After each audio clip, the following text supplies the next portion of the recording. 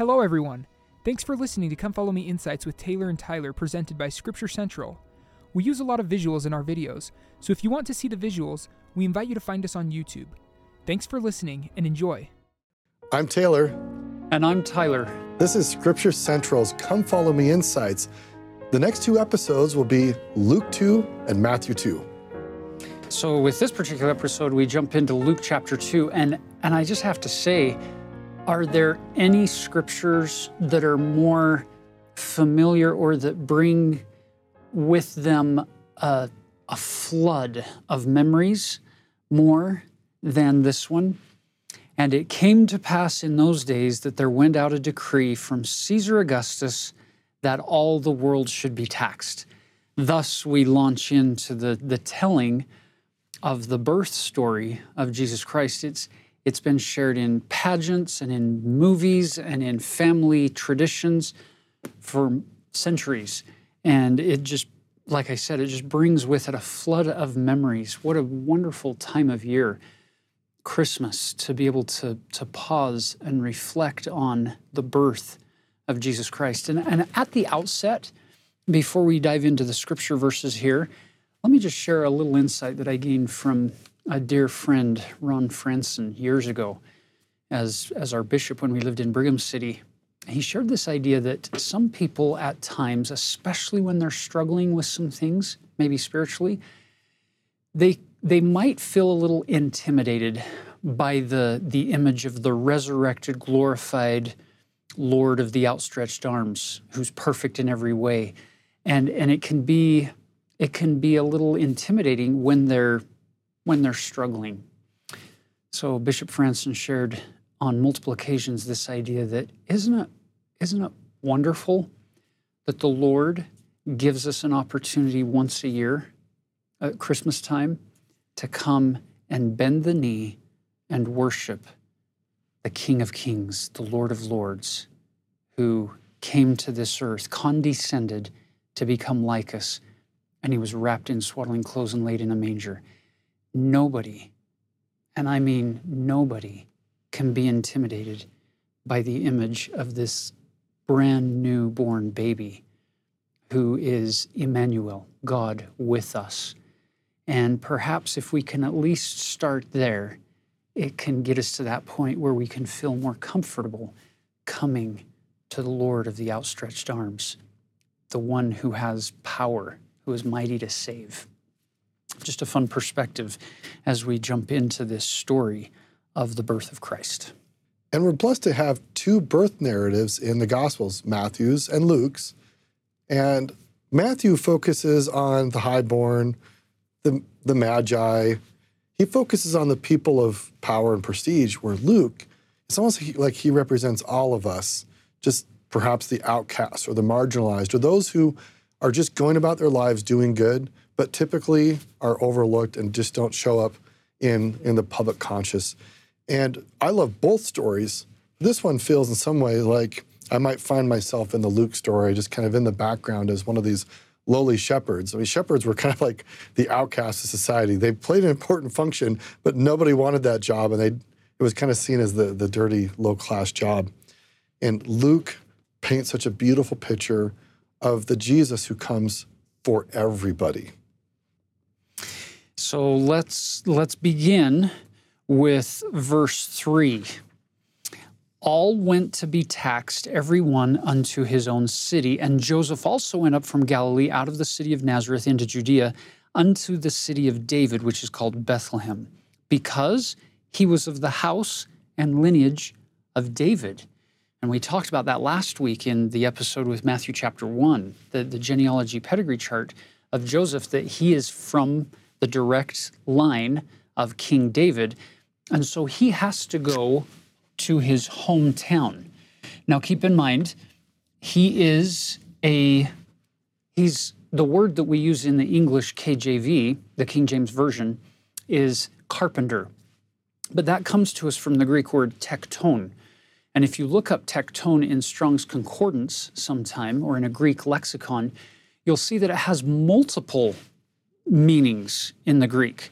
An artist, a plotter, somebody who does blueprints, a planner for a building. It's an artisan, a builder of all kinds, a finisher. In some ways, you could translate it as an author and finisher, somebody who conceptualizes a plan and brings it to pass. And Joseph is the father of Jesus, who is the great tecton. So as the young boy Jesus is going to be raised through his life, you can see him learning these lessons of how you design something first, how you make a plan and you measure it out, and you then carry out that plan from foundation to capstone and do all of the finishing work. It seems that sometimes when we use just the word carpenter, when we refer to Joseph and Jesus being raised as a carpenter, it's very limiting because it only refers to a worker of wood. But that Greek word tecton seems much more expansive in meaning, and for us, application to the life of the Savior and what he's learning as the author and the finisher of our faith. Because at the end of the day, Jesus, by learning how to design and build and finish buildings, that's just a placeholding metaphor for what his ultimate work and training from his real Father is, to become the author and the finisher of your faith. Because at the end of the day, it's you that he's building. It's not buildings. Those are just placeholders, symbolic placeholders. So what you have here is, geographically, you have the capital city of Jerusalem, and about 5 miles, 6 miles, depending on the route you take, to the south is the city of Bethlehem, previously known as the city of David. That is Joseph's hometown. And it seems as a tecton, as a builder, that he is spending significant time up in the north in Galilee, in a place called Nazareth. There is a lot of construction going on in the first century up in the Galilee. And so that's where the builders would go. You go to where you can find employment. Yeah, so we have a city, Sepphoris or Zippori, that had been destroyed in a war or battles a couple generations before, and now it's being rebuilt as a Roman provincial capital for this area. And it's about, 4 miles? It's just down the valley and then up a hill, and from Nazareth, you can walk there. Probably in about an hour or so. So imagine commuting every day on your feet, walking a little over an hour to get to your work site, an hour back. So you can imagine Joseph and later Jesus walking out to the site and building essentially a Roman city, complete with baths and beautiful synagogues for the wealthy Jews in the community, amphitheaters and theaters and everything you might find in a typical Roman city. And Joseph may have still owned property down here in Bethlehem, and many of us who might be homeowners have to deal with property taxes on a regular basis.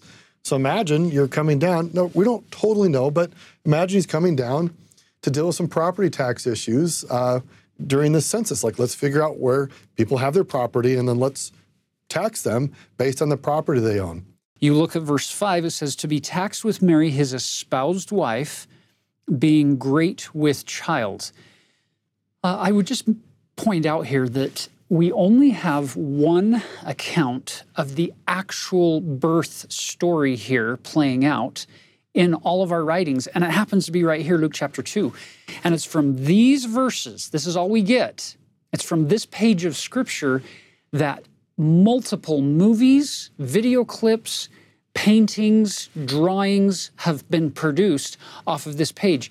So if you watch most movies or church productions or stage plays that are retelling this nativity story, what we often do is we go to those extreme conditions of Joseph and Mary riding into Bethlehem with Mary on a donkey, which, by the way, there is never one time is a donkey or a mule mentioned in this story. Now, some of you are thinking, oh no, I'm going to go to my nativity set and I'm going to take the old donkey out and throw him away. Please don't do that. Leave the poor donkey there. It's probable that she and he would have had a donkey or two maybe as they're making this journey. It's just, all I'm saying is it's not mentioned in the story. That's it. But it doesn't mean that they didn't have one. And there's a lot of beautiful symbolism of Mary riding on a donkey as she comes down into Jerusalem and then into Bethlehem, because there's some allusions to an event 33 years down the road when Jesus would again enter into the capital city of Jerusalem riding on a donkey. In this case, they're coming here into Bethlehem, 5 miles south. So back to our video and our stage productions. We like to show her coming in on a donkey in active labor, ready to deliver the baby Jesus very shortly. Look at the wording in verse 6. Keep in mind, this is all we get. And so it was that while they were there, the days were accomplished that she should be delivered. So as you read verse 6, it doesn't look like she came into Bethlehem in active labor. It looks like while they were there, then the days were accomplished. So she's great with child. There's no question. She's far along in this pregnancy. But it seems that there's a little bit of time, which actually adds a little bit of additional meaning to the experience that they're going to have in Bethlehem, which we know is Joseph's hometown. So if it's Joseph's hometown, who else lives there? And by the way, it's not a big metropolis. It's a little village up on a hill, 5 miles south of Jerusalem. There aren't thousands and thousands of people who live there. But if it's Joseph's hometown, the implication is many of Joseph's relatives will also live there. And we know that Joseph and Mary are related, which means it's possible that even some of Mary's extended relatives also live there. Now, with that understanding, you can picture them coming into this village, her being great with child, in a first century Jewish context where they all can do the math and they know that her pregnancy doesn't line up with the marriage date of Mary and Joseph. And under their interpretations of the law of Moses, they're very careful with their cleanliness rites and rituals and people being unclean. And it adds some meaning to verse 7. It says, she brought forth her firstborn son and wrapped him in swaddling clothes and laid him in a manger. A feeding trough. Because there was no room for them in the inn. Now you'll notice what the prophet Joseph Smith did with verse 7. He added one letter to the end of the word inn. And so it becomes, there was no room for them in the inns. Can we just pause for a moment on the significance of these two words? Can you see how Luke could have written that verse by saying things like, there was no room in the inn? Would be very different than there was no room for them in the inn. And then Joseph adding the word, or the letter S to pluralize it. There's no room for them in any of the inns. And when you and I in a modern culture read the word inn or inns, instantly we think of a small motel or a small hotel. In the ancient world, a caravanserai, a place where wandering strangers could stay for the night and have a place for their animal to be taken care of, and they could get some food and drink and a place to sleep before they continue on their journey. That's what most of us would equate with the word inn. The problem is, if you go to the Greek word underlying this verse, verse 7, you'll find that the word is not associated with a caravanserai or a public house where guests are welcome to come and pay a price to stay overnight and have some food and lodging. The Greek word for this one is kataluma, which is an upper room, or it's a large room inside of your home. And if you've got a big home, you would have a big kataluma. If you've got a small home, you would have a small kataluma. The word kataluma only appears 2 other times in the entire New Testament, and both times it's referring to the Last Supper that took place in an upper room, is how it gets translated. But they could have just as easily translated it there as they're going to have the Last Supper in an inn, because that's how they chose to translate it here. That King James translation team picked the word inn.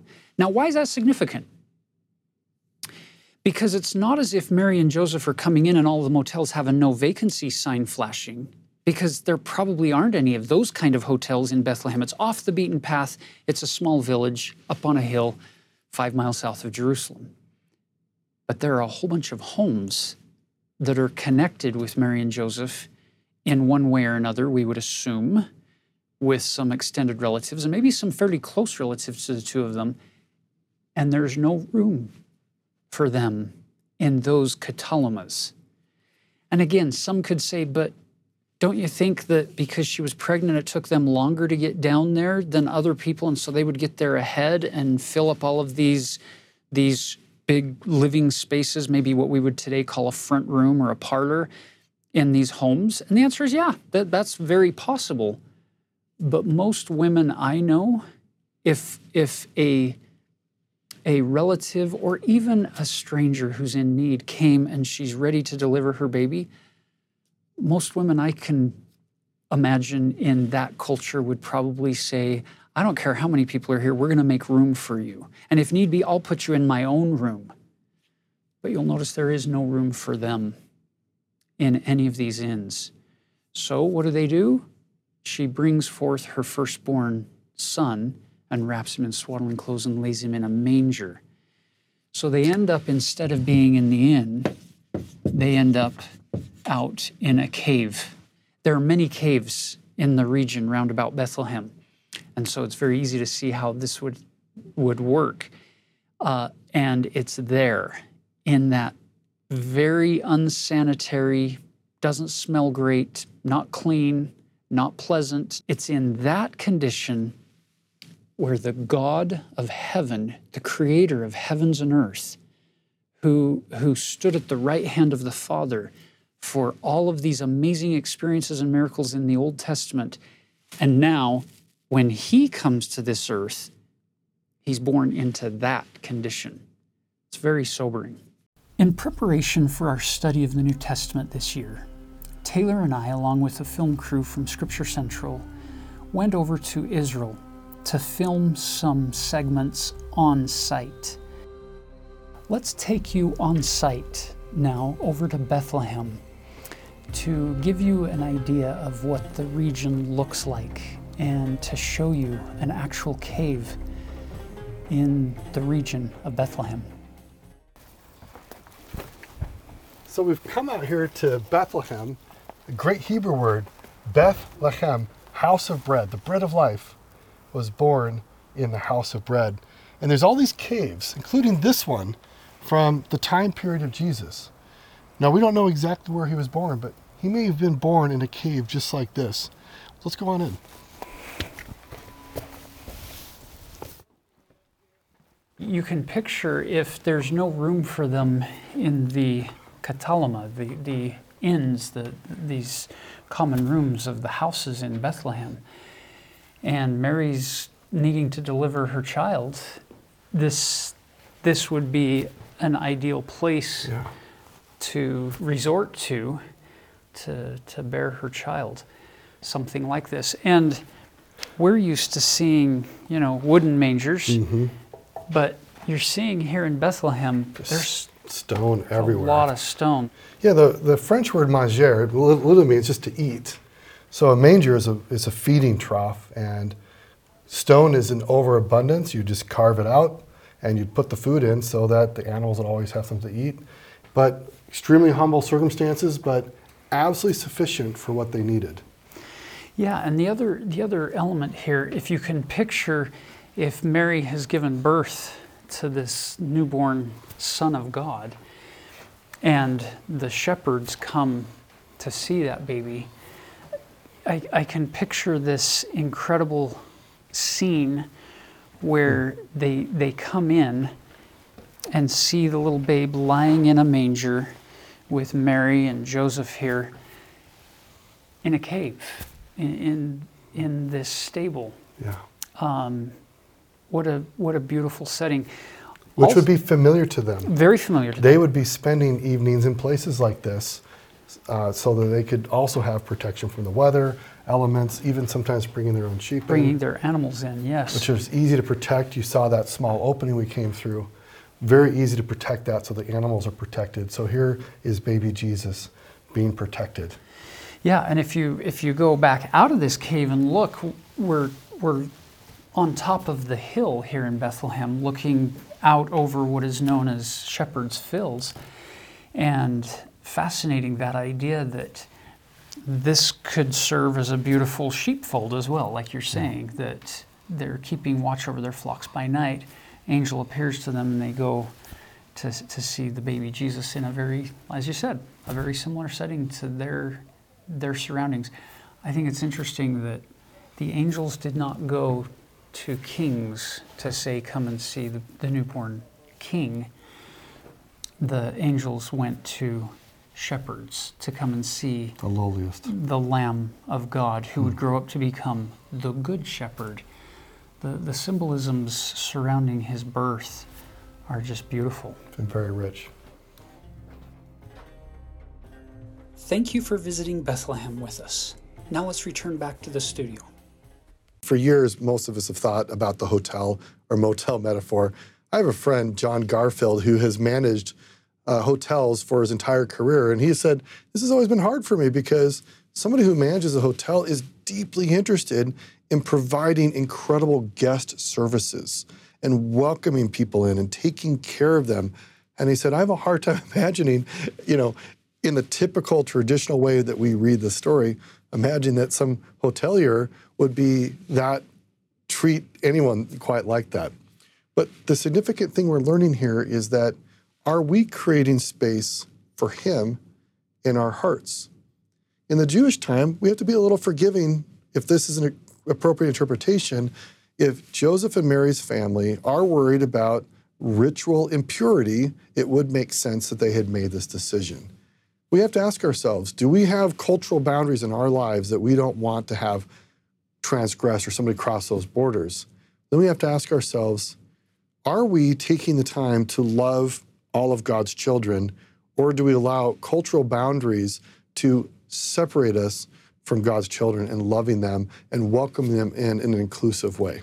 So here's Jesus, who is inclusive to all, who invites all of us into his embrace of salvation.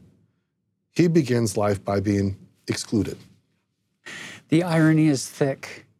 He who makes room in his heart for all was despised and rejected of men through his mother and father, his stepfather, even at his coming into the world. The irony is thick there. In fact, it reminds me of the old saying many of you have probably heard before. Am I part of the in crowd, or am I one of the stable few? It's a nice little play on words here as we consider Elder Neal A. Maxwell's phrase, we are all innkeepers, and we have to all decide if there's room in our heart and in our life for the Savior.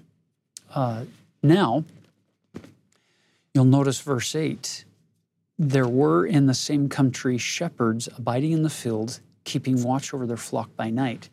Once again, shepherds are a class of servants that most of the society of their day in the first century would have paid very little, if any, attention to. They're nobodies in this culture. And yet, Luke is going to tell their story because the heavens chose this particular group. The angel didn't come to a group of Roman senators. He didn't come to a group of royalty in Jerusalem. He didn't come to a group of businessmen in the rich sector of Jerusalem. He came to some of the poor, easily overlooked and forgotten shepherds who are keeping watch over their flock by night. So Bethlehem is this royal city. The shepherds who worked in this area, they raised the flocks that were then sent to Jerusalem for sacrificial slaughter. So there's all this deep significance that the King of the universe, who eventually himself will go into Jerusalem to be sacrificed for all, was also born just like the lambs who are taken into the temple. So there's important significance. In fact, we didn't mention earlier, but we should, the word Bethlehem means the house of bread. As you know, bread is a staple of life. And here you have in the story, the bread of life is being born in the city called the house of bread. And his life as a lamb is what provides sustenance for all of us because of his sacrifice. So these are the connections we have, that these shepherds ultimately play a crucial role in raising the flocks that keep the sacrificial system going, that points to Jesus as the great, eternal, lasting, and final sacrifice.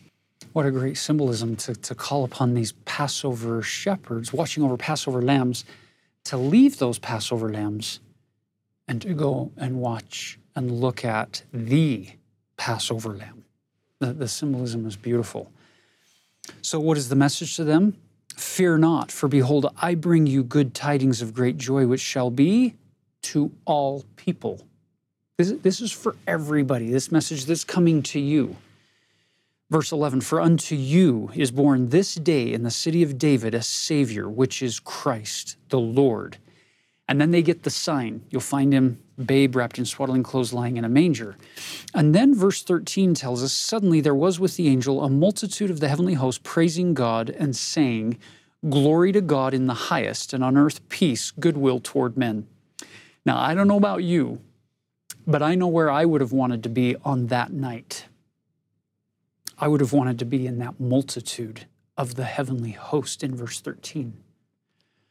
Brothers and sisters, I hope that we don't just desire for things like that in the past, because we can't control the past. I don't know if I was in that heavenly host. I don't know which of you were part of that multitude that got to come and praise God with that amazing statement, glory to God in the highest, and on earth peace, goodwill toward men. I don't know whether I was part of that multitude.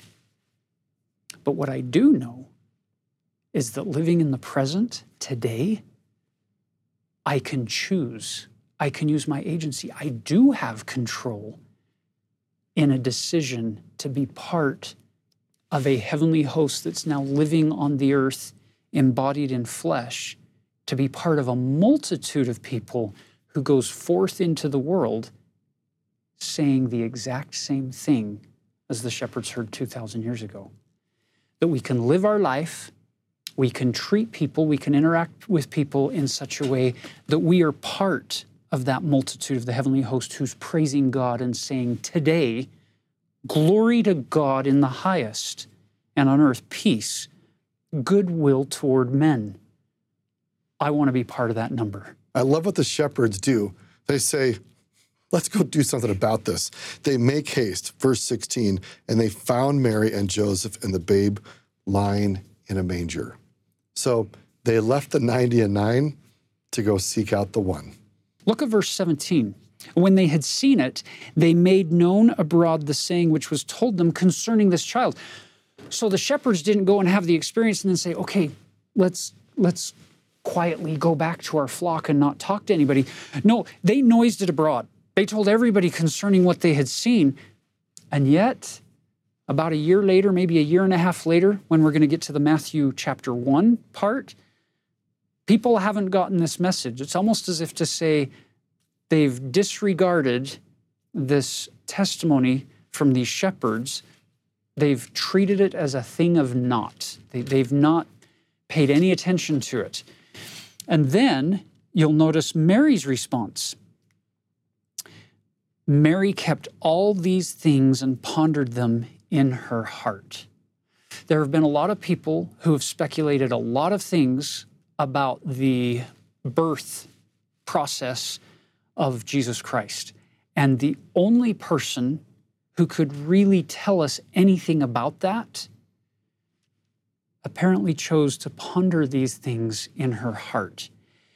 It seems that Luke is getting most of his information for telling this part of his story from Mary herself. It's possible that she's living out in Ephesus towards the end of her life under the care of John. That is the Christian tradition. And we know that Luke lives out there on that west coast of Turkey in that same area near Ephesus. implication is he's able to spend significant time with Mary, and he's getting her story as she's telling it.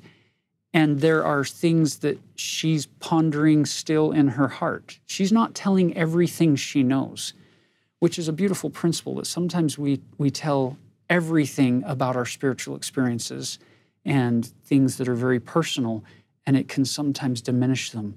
And I love the fact that Mary shows us this example of there are some things you just quietly ponder in your heart. And then the story moves on to show that Joseph and Mary are very good Jews. They follow the law, and they go to the temple to offer a sacrifice. This is what's expected from the law of Moses. Remember, the law of Moses was given to give people a list of instructions for how to show covenantal loyalty to God.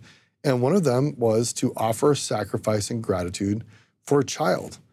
And what I also love about the law of Moses is it recognizes that not everybody may be able to afford a very expensive sacrifice. And so there's cheaper sacrifices that have the same outcome. And that's why they are sacrificing 2 turtle doves, because they cannot offer a lamb. In fact, the way it worked anciently is that the Israelites believed that the firstborn child was consecrated to God. In order to redeem that child back for the family, you would give a lamb instead. So we have this tradition happening here with Joseph, Mary, and Jesus. So if you look at this 3D recreation of the temple at the time of Jesus, you can picture Mary and Joseph coming into the court of the women here, as you can see as you look around. You can picture Mary holding this 40-day-old infant in her arms. And you can picture Joseph holding 2 turtle doves or carrying them in a cage of some sort, however they transported them. They're too poor to bring a lamb and offer the lamb for the sacrifice. But some of you are noticing the symbolism here. Mary did bring a lamb to the temple that day. It's just that it's 33 years down the road before the Lamb of God would be offered up as a sacrifice. So in place of that, Joseph hands over his 2 turtle doves. Now, as you walk up these 13 semicircular steps towards this Nicanor gate that you can see, and Joseph now enters the court of the Israelites, he would hand over 1 dove at a time, or one of these pigeons at a time, to a priest who, under the law of Moses in Leviticus chapter 1, would take that turtle dove, wring its neck, pluck out all of its feathers, take out the craw, and then he would throw all of those things on the east side of the altar, right here, as you can see. This is the east end. And then the turtle dove or the pigeon would be taken up and burned on the altar. If you now zoom out and look at Jerusalem from a bird's eye view, you can see Temple Mount here. And directly to the east of Temple Mount, down the Kidron Valley and up a little bit onto the base of the Mount of Olives, there to the right, you'll see a little place that we now call Gethsemane. Isn't it hauntingly beautiful symbolism that the Son of God would go there? And it's in Gethsemane when he begins the infinite atoning sacrifice where he will bleed from every pore. Now, if you were to go up to one of those priests that Joseph handed the turtle doves to and said, hey, why are you throwing the feathers and the craw of the pigeon onto the east side of that altar? Maybe they had a good answer for you, but my suspicion is that most of them would have said something like, I don't know. Leviticus 1 tells us, our handbook of instructions tells us that's exactly what we need to do when it's a turtle dove. I don't know why. We have to throw it on the east. Now, as we look through Christian lenses back through the history of time, can you see that haunting symbolism of if you look at a turtle dove right after it's had all of its feathers plucked out, it would have a little drop of blood in every pore. So here we are with a 40-day-old baby going into the temple, and we're already seeing deep, rich symbolism about what that little baby is going to grow up to become, and his suffering that is going to redeem all of us from the fall and from our fallen mortal condition and offer salvation to everybody. The symbolism is profound to me. And then we have this transition where you have these two individuals who've been at the temple for years. And again, these are the characters in the story that otherwise might be fully overlooked. And I think it's significant that you have a prophetess who, by the power of God and under revelation, prophesies and says things about Jesus, declaring truth about Jesus that has taught all of us over these centuries to know more about who Jesus is for us. So again, keep in mind, this is coming to you in the book of Luke. He teaches a very balanced view of the life of the Savior. He starts with an aged man named Simeon in verse 25, who has been given some promises of the Lord that before he would see death, he would see the Lord's Christ. Verse 26. And so now he's looking at this 40-day-old baby in the arms of this handmaid of the Lord. They're dirt poor, this couple. They can't afford to offer a lamb for the sacrifice. So he comes up to her, and look what he says. He came by the Spirit into the temple when the parents brought in the child Jesus to do for him after the custom of the law. And then he took him up in his arms. So here's Simeon, who takes the baby Jesus in his own arms, just a little over a month old, this little infant, and he says, Lord, now lettest thou thy servant depart in peace, according to thy word, for mine eyes have seen thy salvation. I love the fact that the Lord embodies salvation for us, that Jesus is the embodied, and Simeon recognizes it. I have seen salvation. I've held salvation in my arms. I can now die in peace because I know I have hope. Verse 34 says, And Simeon blessed them and said unto Mary his mother, Behold, this child is set for the fall and rising again of many in Israel, and for a sign which shall be spoken against. And then he turns to this new mother, and he says, Yea, a sword shall pierce through thy own soul also, that the thoughts of many hearts may be revealed. The incredible symbolism of this mother of Jesus is beautiful to me. This handmaid who bore Jesus, who shed her blood in order to give him life, is now being told, someday you're going to watch as your son is basically going to shed his blood in order to give you and everybody life. The symbolism there, I wonder what Mary was feeling and thinking as Simeon is giving these words to her. And then we have Anna, this prophetess, and she's from the tribe of Asher. She was of great age and had lived with a husband 7 years from her virginity. And she was a widow of about 84 years. So now she's 84 years old. And culturally, what's going on here, it just says something about her diligence and her integrity, that she would remain in that state and participating in the temple over all those years. And the fact that she's that old also just says something that God has been with her. So building on that, Taylor, the thing that to me is fascinating about Anna, this prophetess, her story, is she now knows some things. God has revealed some things to her, and she's able to bear testimony.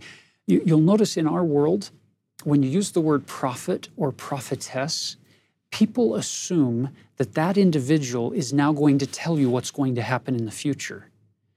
Do you understand that the main role of a prophet or a prophetess is not to tell you things that are going to happen in the future? The main role of a prophet or a prophetess is to bear powerful testimony of Jesus Christ. And Anna's going to do that. She's going to share her thoughts. Look at verse 38. She coming in that instant, gave thanks likewise unto the Lord, and spake of him to all them that looked for redemption in Jerusalem. Everybody who's looking for redemption. Anna, this really old widow, 84 years, she's telling everybody she can about redemption. How widely accepted is her testimony? What's interesting, this is the only place we have anywhere in recorded history that she even lived and that she even took this action. So it's quite likely that many people gave her no heed. Part of the lesson here is that God works his work in unusual ways and often in unexpected ways, and we have to be willing to listen to those who may not be at the center. They may be on the margins, and they often have core lessons to teach us about the character and purposes of Jesus Christ.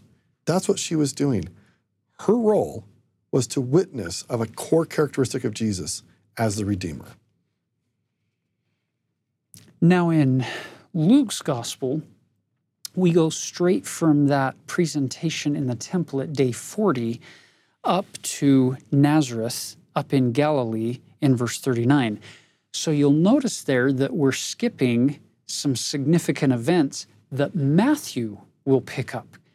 Can you see that when you take all four of the Gospels and be able to look at these events through all four lenses, that we get a more complete history? Because if all you had was Luke's Gospel, you would know nothing about the Magi and Herod and going to Egypt. It's only in the Gospel of Matthew. Just like if you didn't have Luke, you wouldn't know anything about the shepherds or the manger or the inns or the conditions in which Jesus was born. We wouldn't have it. Thank heaven for what we do have. So let's jump to the verse 40 where it starts talking about his childhood. The child grew and waxed strong in spirit, filled with wisdom, and the grace of God was upon him. And verse 41 tells us, Taylor's already pointed this out, his parents were good practicing Jews. They lived their religion. And verse 41 verifies that. Now his parents went to Jerusalem every year at the feast of the Passover. This is the biggest holiday for the Jews. I mean, remember, God saved his people from Egyptian bondage, and Passover was like the climactic event. And so every year, the Jews would celebrate God is our Redeemer and our Deliverer. And it's interesting that the full fruition of that is Jesus himself. He's going to celebrate a holiday.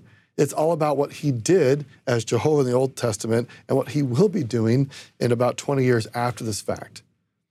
It's beautiful. So when he was 12 years old, because they're going up every year, and keep in mind, Mary and Joseph have now had other children. We know that Jesus has sisters. We would consider them half-sisters, children of Mary and of Joseph, his stepfather. So we know he has sisters, and Christian tradition holds that James, who wrote the epistle, the general epistle of James, is his half-brother, and that Jude is also a half-brother, and possibly others. So Jesus being the oldest son in this family, there are other children, and the whole family just goes to Jerusalem every year. And they probably go up with a large group of people out of Nazareth. This is a big community event, so it's like a big walking caravan, multiple days to get down to Jerusalem. Absolutely. And now Jesus is 12 years old. That's a significant age because he's still considered a boy under Jewish law. So a girl would have her, what is called bat mitzvah, a daughter of the law, at age 12. But the boys traditionally wouldn't have their bar mitzvah, where they become a son of the law, until age 13. So Luke's signaling to us that Jesus is not of age. He's a prodigy. He's young still. He's 12. And when they had fulfilled the days, as they returned the child Jesus, notice the word child. He's emphasizing this again. He tarried behind in Jerusalem, and Joseph and his mother knew not of it. But they, supposing him to have been in the company, went a day's journey, and they sought him among their kinsfolk and acquaintance. Can you picture that moment in Mary's heart as they stop after having gone an entire day's journey? And we don't know if she's been carrying another baby, another sibling of Jesus, and smaller children along the way. We just don't know the ages or the numbers. But it's a day's journey, and it's a big group, as Taylor was talking about. You travel in big groups for protection, and it's more comfortable. And now she goes to the first group and says, is Jesus with you? No. Second group, is Jesus with you? No. And these different encampments there. Can you imagine what's going on inside of Mary's heart as she keeps going from group to group? Have you ever lost something of great worth? Can you imagine the anxiety that is building for her and Joseph? Joseph, the man who's been commissioned to be the guardian, the stepfather for the Son of God, and he's now lost him. This is a very anxious moment as they go to the last group and find out, nope, Jesus isn't with any of us. And to complicate this, Jerusalem may be a city of 70, 80, or 100,000 people. During a festival season, we're not exactly sure, but estimates are you might have 500,000 people have descended upon the city. Like, have you ever been to a large event with a lot of people? How do you find anybody when you don't have cell phone and GPS? So my heart really goes out to Mary and the story of just the franticness that she must have felt, and Joseph too, at having lost such an entrusted treasure that God had given them. I wonder if Mary and Joseph could teach you and me some things about seeking Jesus today, when we at times feel like we've maybe lost sight of him or lost a connection with him. Because you'll notice it says, when they found him not, they turned back again to Jerusalem, seeking him. So they're looking for him like never before. And it came to pass that after 3 days, they found him in the temple, sitting in the midst of doctors, both hearing them and asking them questions. I've often wondered, would Mary and Joseph say to you and me, if you're seeking Jesus, if you're trying to find the Lord Jesus Christ, perhaps you could start looking for him at the temple instead of waiting for 3 days. And I don't know, maybe they went to the temple multiple times and just didn't happen to cross paths with him. But I find it significant that when they did find him, it was in the temple. And there are a variety of sacred temple-like spaces that people can have around the world. But there's a good reason why our prophets, seers, and revelators keep announcing and building dozens and dozens, and now we're up to hundreds and hundreds of temples across the face of the earth. These connecting points between heaven and earth where we can go to worship and to seek Jesus and to find him and to reconnect with him. We learn in the story that Jesus already knows something important about his own identity. Now, it shows up in English, but it's even clearer in the Greek. When Mary finally finds Jesus and says, Jesus, down here in verse 48, behold, thy father and I have sought thee sorrowing. And Jesus responds, verse 49, did you not know that I must be about my Father's business? Now, Joseph's business, as we've said, is in the world of construction and design and authoring, planning, and finishing projects. Jesus is very purposely, he's here in the temple. He's, as far as we know, he's not building the temple at this point. And he's making it clear he knows who his real heavenly Father is and that he is on his Father's errand. So we get just this little hint here with the grammar that Jesus has some deep clarity already at age 12. He's still a child. He's different. He knows his identity. Which brings us back to verse 46, where he's in the temple, and the King James Version says he's sitting in the midst of the doctors, and the implication there is these are the teachers, these are the experts, the lawyers, the people who know the scriptures inside and out. They probably got them entirely memorized in some cases. And he's sitting there with them, both hearing them and asking them questions, and Joseph Smith shifted that verse to say, no, Jesus isn't listening to them and asking them questions. The doctors and the lawyers, these chief priests of the people, these wise men, they are the ones who are listening to this 12-year-old and asking him questions and marveling at his answers, saying how he's a kid. He's not a son of the law yet. He's not considered adult yet. How does he know all of this? I love the fact that when you read verse 49, if you stop and think about it, verse 49, you could mark it because those are the first recorded words of Jesus Christ in mortality. The Jehovah of the Old Testament, the creator of heavens and earth, now enfleshed with us, walking our soil, breathing our air, the first words we have recorded in all of Scripture or any book anywhere that we have access to, first time he speaks, what did he say? How is it that ye sought me? Wist ye not, or as Taylor said, didn't you know that I must be about my Father's business?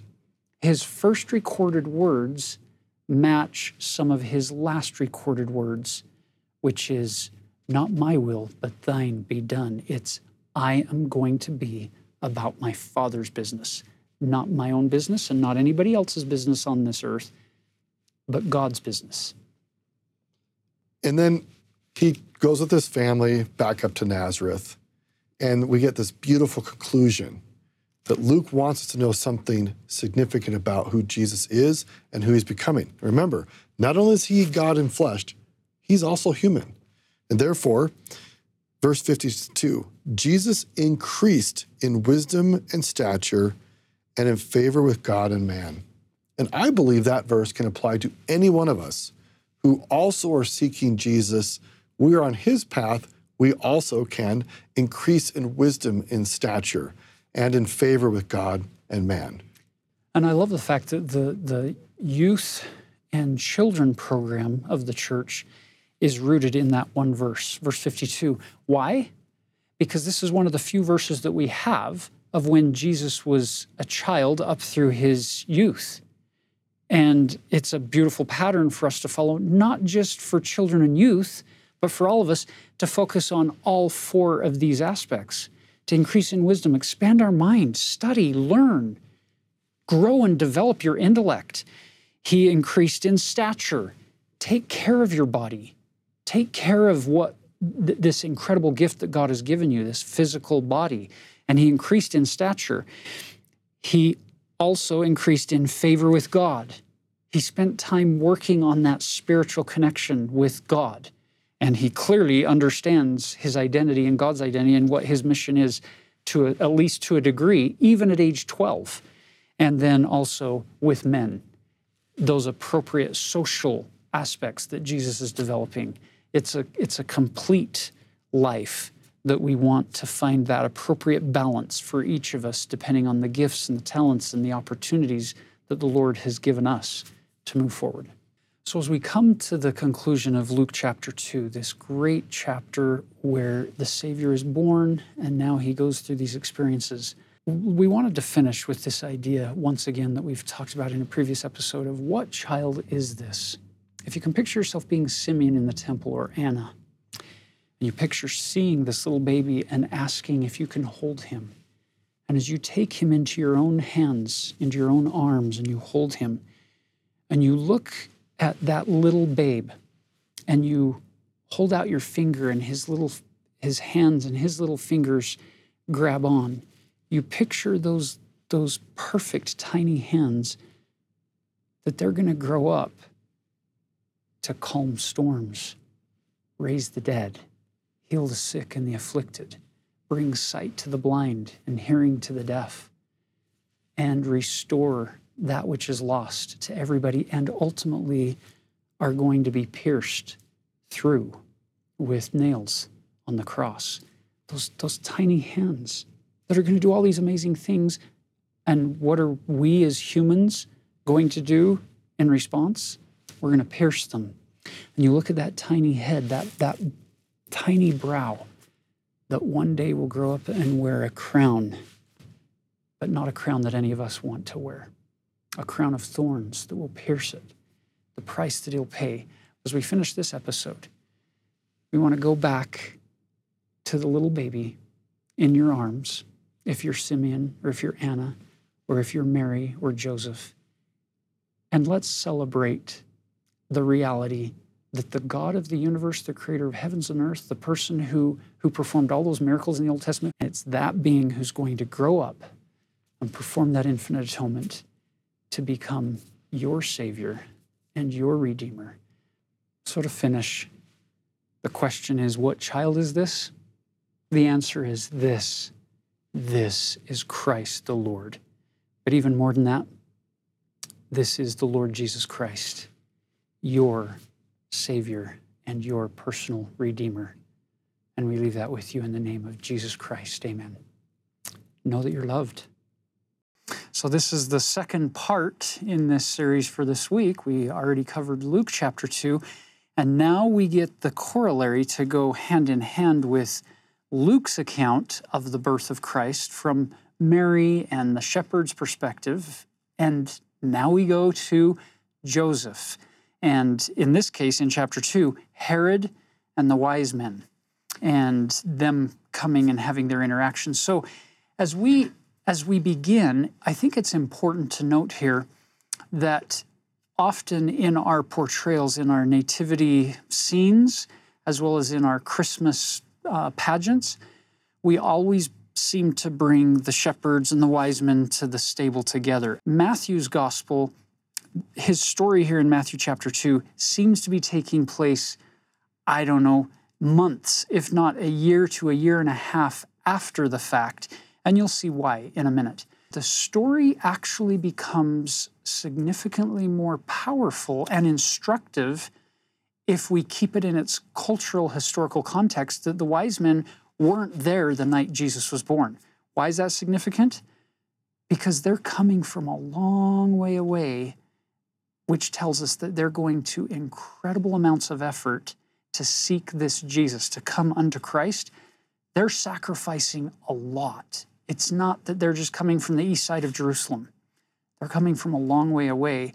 And so we can learn more from their sacrifice to then apply in our life today if we keep it in its historical setting. And the church recently released a video that depicts the two different narratives together in chronological sequence. In fact, there's this beautiful scene where the wise men fall down at this little boy Jesus who might be 2 years old. And just the actors have done such an incredible job of just representing the deep pathos and feeling of joy that these magi would have had after all these years of sacrifice of finally arriving to see their king. Yeah, I totally agree. That for me personally, that was one of the finest moments. That little scene was profound, very moving. So let's jump in.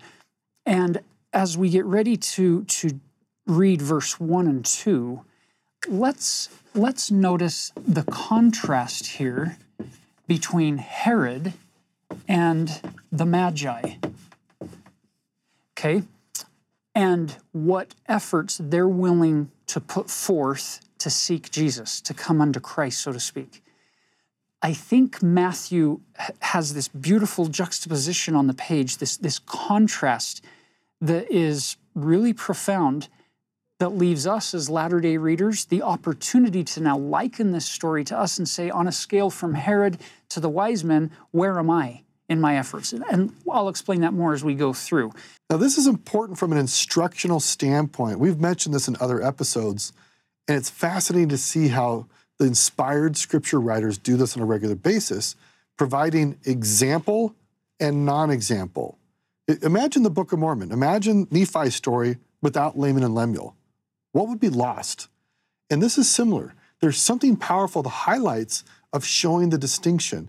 So as you think in your own life, if you're in a moment where you have an opportunity to teach people, think not only about providing really clear, good examples of what should be, but also examples of what shouldn't be.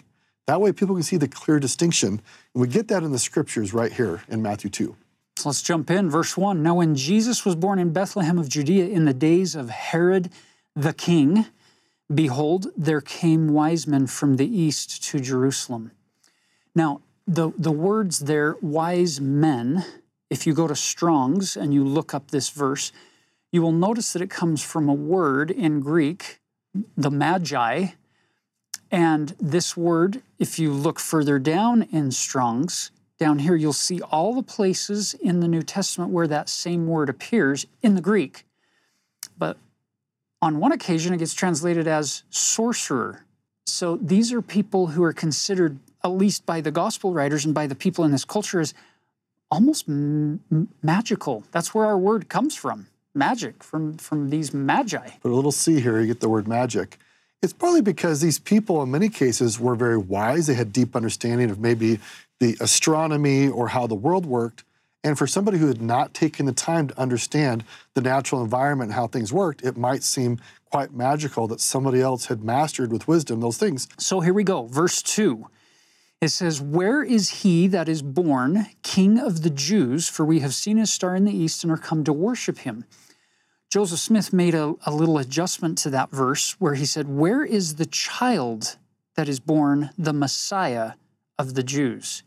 The anointed one, this promised Messiah, or in the Greek, the Christos, the Christ, which makes a little more sense because you wouldn't come into the King of the Jews and say, "Where is he that is born King of the Jews?"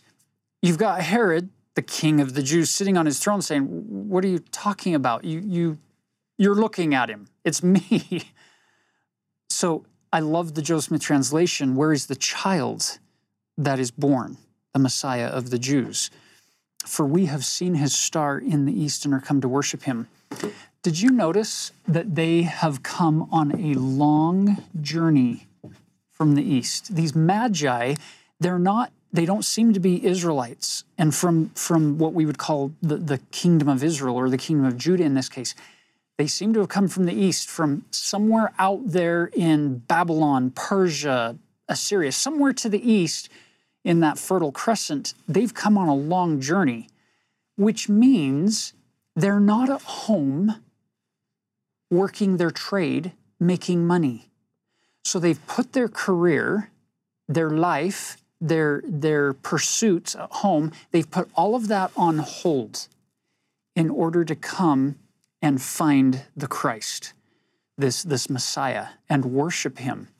So long journey, but before that, it says, "We have seen his star." So the fact that they saw the new star tells you what Taylor was talking about. They're experts with charting the stars in the skies. They have paid a price, probably not over a 1 or 2 month period of time. This is probably going back possibly for generations with wherever these people are coming from, where they've been watching because they know the prophecy of a new star, and they're watching. And as soon as that new star appears, we know the Messiah is come and he's born, and then they leave. So it's a really long journey. It's a really long time of watching the stars and getting to know the stars so that when a new one appears, they'll recognize it. And often, our tendency as human beings is to sit back and wait for things to happen to us and to prod us to do certain things. I love the Magi because on this spectrum from Herod to the Magi, they're on one extreme of people who are very proactive, very engaged of their own free will and choice to seek Jesus. As you were talking, the phrase that shows up in the Doctrine and Covenants came to mind: by study and by faith, compared to what we'll see from Herod, who doesn't seem to have either the ability to study or to have faith. So you might just include that as well. By study and by faith. People who seek Jesus have both. Yeah, Doctrine and Covenants, section 88, verse 118 is your cross-reference there. It's so profound when you put both of those elements together in your discipleship as lifelong learners. Now you look at verse 3. When Herod the king had heard these things, he was troubled. When he heard this news, which the angel would call glad tidings of great joy, instead of celebrating, instead of saying, "Oh, what? The Messiah, the anointed one, the long-awaited Savior of the world who's going to come and take upon himself our struggles, he's here? Where?" No, Herod is troubled. Why? Because now his authority, his throne, his power over the people is potentially going to get called into question, and he's going to lose some sense of his control, which, if you stop and look at this at a really big eternal perspective through symbolic lenses, you could see reflected in his words, in his responses, and in his actions, you could see elements from the premortal realm of the devil, who was focused on the throne, on control, on power, on taking agency away from people and taking it to himself. So he all by himself, he doesn't want to share anything. And here the Magi, ironically coming to visit the Christ child, are showing a very Christ-like symbol for us to pattern our lives as well, to say Jesus was willing to sacrifice everything for us. Now there, they are showing a willingness to sacrifice many years, many efforts, a long journey to sacrifice these things for Jesus in return. So you get type of Christ, type of the devil. The devil, too, is troubled when he feels like he's losing control or losing power. And so as we watch this go through, verse 4, it says, when he had gathered all the chief priests and scribes of the people together, he, notice the verb here, demanded of them where Christ should be born. Didn't ask, didn't inquire. Didn't open the scriptures himself. Didn't say, hey, bring the scriptures to me and let's study this together and figure this out. He asked to ask the people who've paid the price to know, but even they apparently missed the point because they don't seem to be joyously revealing to him, actually, here's the answer, and this is great news. Yeah. And you'll notice, I kind of skipped over that part, but at the very end of verse 3, it's not just Herod who was troubled. It says, and all Jerusalem with him. This idea of, wait, what? The Messiah has come? He's born as a child? The Messiah, wait, no, the Messiah should come on a charger with a sword drawn with a huge army behind him to wipe out the Romans. He's a child? He was born? They're troubled by this saying. And partly they're thinking they want a Davidic king, and one aspect of King David was as a powerful warrior who defeated enemies and provided protection for Jerusalem. That was only one aspect of King David's attributes, and it's the one that the Jews had really locked into during the time of the Roman oppression. Absolutely. So now these people are troubled because the coming Messiah isn't fulfilling those Old Testament prophecies of the Lion of the tribe of Judah, which we today in our context would see as a fulfillment that's going to occur in the second coming of the Messiah. They're overlooking the first coming prophecies of the Lamb coming gently and to be slain for the sins of the world. Look at verse 5. They said unto him, in Bethlehem of Judea, for thus it is written by the prophet. And now they're going to quote Micah chapter 5, verse 2. And thou, Bethlehem, in the land of Judah, art not the least among the princes of Judah, for out of thee shall come a governor that shall rule my people Israel. So he's got his answer now. Wise men, this child, this governor who's going to grow up to rule, he's going to be born in Bethlehem, the least of these villages surrounding the region of the capital city, Jerusalem. So what would you do if you're Herod and you're so excited that your Messiah has come and you just found out he's going to be born in Bethlehem? Well, you should get in a chariot right now and head the 5-6 miles south and go to Bethlehem and look for him. No, that's too much work. That's too much effort for Herod. So look what he does. Then Herod, when he had privily called the wise men, inquired of them diligently what time the star appeared. And he sent them to Bethlehem and said, go and search diligently for the young child. And when ye have found him, bring me word again that I may come and worship him also. There's a lot of lessons there. Can you imagine? I'm like, hey, Tyler, I'm a little too lazy to build my own testimony and seek out Jesus. So I'm going to send you on an errand. You go build your life, go find Jesus, and then tell me all about it. And I'll just benefit from your testimony without doing the work myself.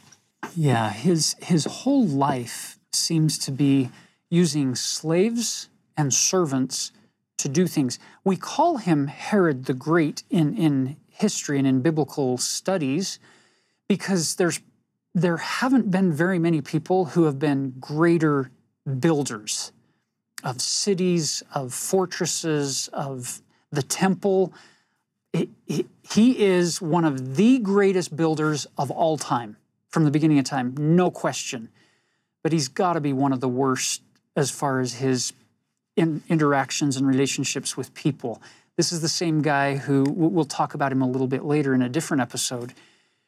He's going to kill couple of his own children, his favorite wife. He's got problems. He's got issues, and we see it coming to the biggest problem of his whole life right here in chapter 2. Some people I've talked to about this think that he must have been a bit crazy to have been so wildly extreme in the way he treated people. But the lesson still remains that he was not willing to come and see.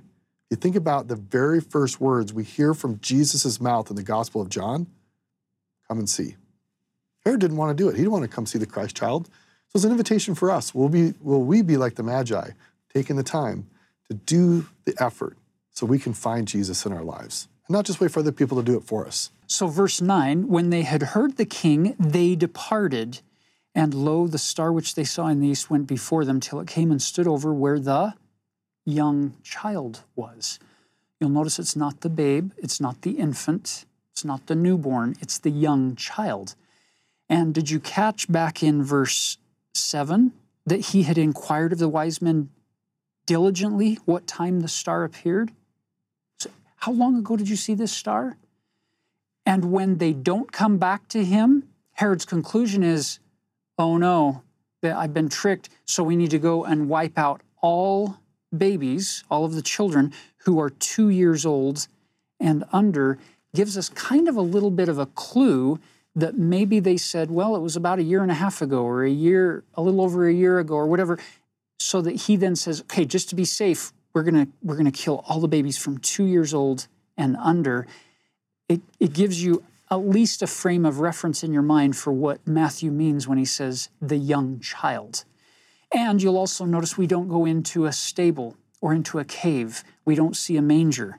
Instead, we go in verse 11, when they were come into the house, they saw the young child with Mary, his mother, and fell down and worshiped him.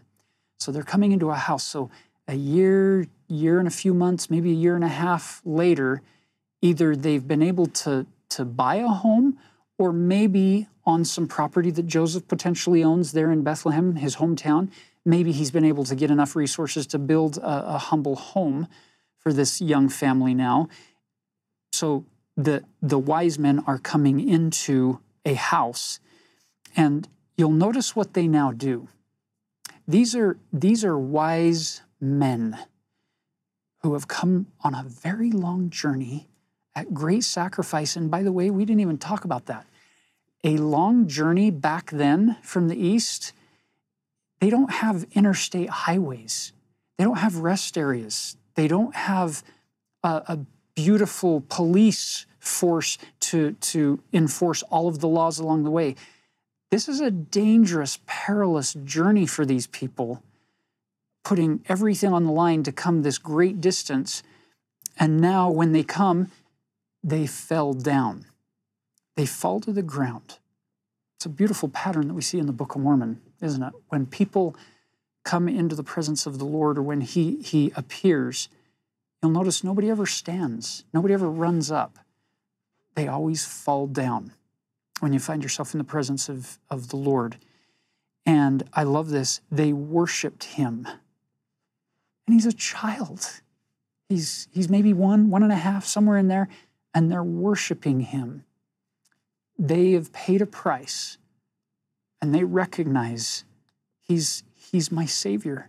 He's my Redeemer, even though he's only a young child. Even some would classify as a baby at this age still. But they're worshiping him, and then they opened up their treasures, and they present unto him 3 gifts: gold and frankincense and myrrh. Oh, the symbolic connection between those 3 gifts are beautiful, considering Jesus's past, present, and future from that point. So who would you give a gift of gold to? This is royal. You give this to kings. This is the most costly thing of the of the precious metals that they could offer, and they're giving it to this young child and his mother and stepfather, who we talked about in Luke chapter 2. They aren't rich. They're very poor. They're struggling. And what a difference that gold would make for this family, especially knowing what's about to come, them leaving Bethlehem and going down to Egypt. And then frankincense, this beautiful gift that is used every single day up in the temple. And it's burned every day on the altar of incense, right in front of the veil. The priest will go in, like we talked last time with Zacharias in Luke chapter 1. You're burning frankincense, and the smoke rising from that frankincense in front of the veil. On the other side is the Holy of Holies, the presence of God.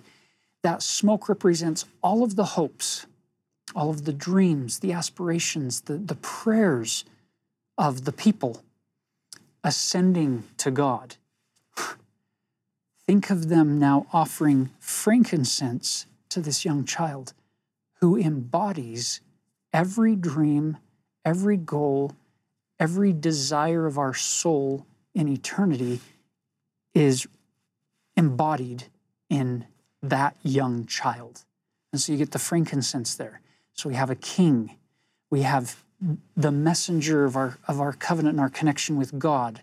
All of this symbolism of the veil, especially when you combine the idea from the book of Hebrews, the epistle of Hebrews, that the veil is the flesh of Christ. So here they are at the literal veil that is symbolized with a curtain in the temple, but this is him, the flesh of Christ, and we now offer that frankincense to him as one of the gifts. And then the third gift, they offer him myrrh, which is one of the elements that is used in anointing a body, in preparing it for burial in various ways. The myrrh is a funerary kind of an element.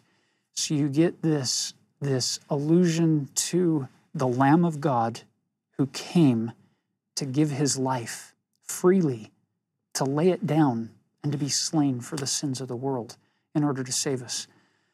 Someday we'll get to meet these magi. We don't know how many there were.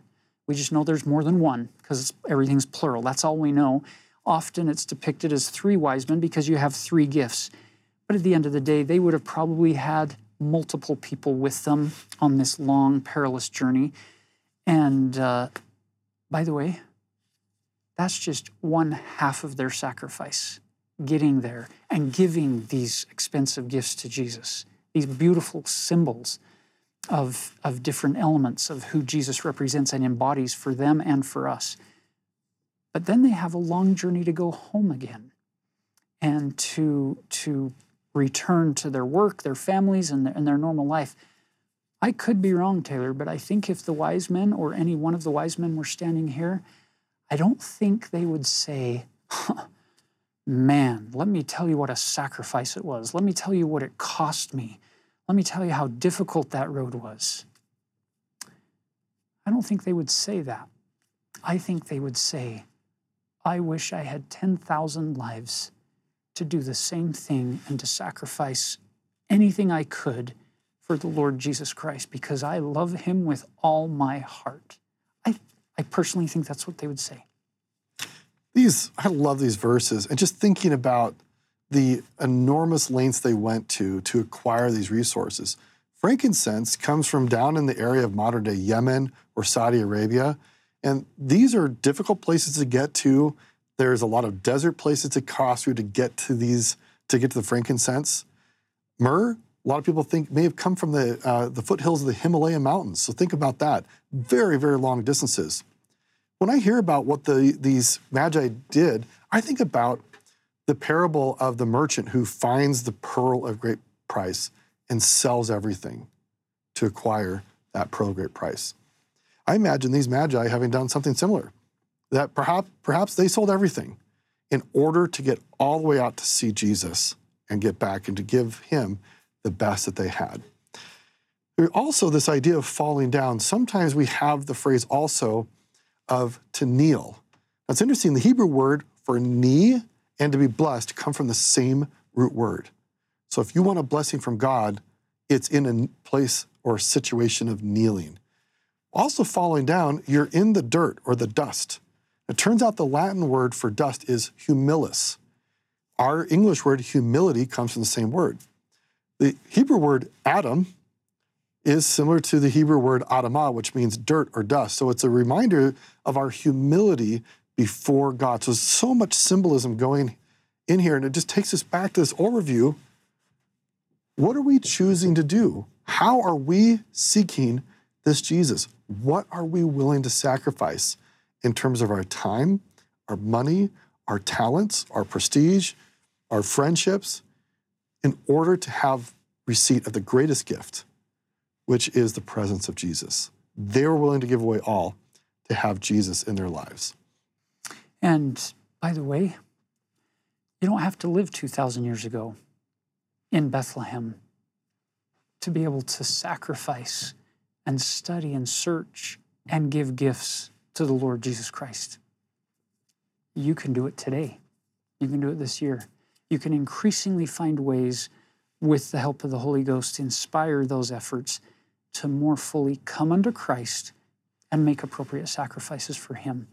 And I can guarantee you that 10,000 years from now, you will not look back and say, man, I wish I wouldn't have sacrificed so much for the Lord. I wish I wouldn't have sought so much to do His will, or to stay on the covenant path and to trust Him and to pay tithes and offerings and serve missions and serving callings and love my family and all these people around me who at times were very hard to love. There are many ways that we can give these gifts today to the Lord. So in verse 12, the conversation now shifts. Them being warned, these are the Magi, being warned of God in a dream that they should not return to Herod, they departed into their own country another way. So they sneak out and go to their own country. Did you catch that? It was in a dream. Look over at chapter 1, verse 20. It was in a dream that Joseph was told to take Mary to himself as wife. In verse 13, when they were departed, behold, the angel of the Lord appeared to Joseph in a dream, saying, arise and take the young child and his mother and flee into Egypt, and be thou there until I bring thee word, for Herod will seek the young child to destroy him. In a dream. So that's the third dream. You're going to get another dream in verse 19. You're going to get another one in verse 22. I love the fact that in our church today, we believe in the gifts of the Spirit. We believe in prophecy and revelation. We believe in dreams and visions and revelations. And you'll notice as you read scriptures that these people aren't afraid of talking about the supernatural, about God communicating very clear messages to people on the earth through simple things like dreams. It's just on these 2 pages alone, we have 5 instances of a dream being used by God to communicate something very clearly to these people. So now Joseph rises up with his mother by night in verse 14, and they departed into Egypt. The implication to me is, I've wondered, we don't know for sure based on the wording, but it could be possible that he has the dream, and before the next day even dawns, he rises up while it's still night, wakes up Mary, takes the baby Jesus, gathers what they can, and they're on the road to Egypt before the sun rises. I love that level of obedience and of trusting in the Lord and not waiting to be obedient, because sometimes God will give us commandments or direction, and when we tarry, or when we dilly-dally, if you will, when we wait, then sometimes the opportunity passes. And then we try to do it and it doesn't work out, and we say, oh, well, see, that wasn't good revelation. Sometimes we blame that on the Lord, when in fact it was because we didn't act. We didn't go and do the things which the Lord had commanded, to use Nephi's phrase. And I love how Matthew ties us into the Old Testament. They go down to Egypt, and we see here in verse 15, Matthew quoting the Old Testament, and he says, out of Egypt have I called my son. This is a fulfillment of Hosea 11:4.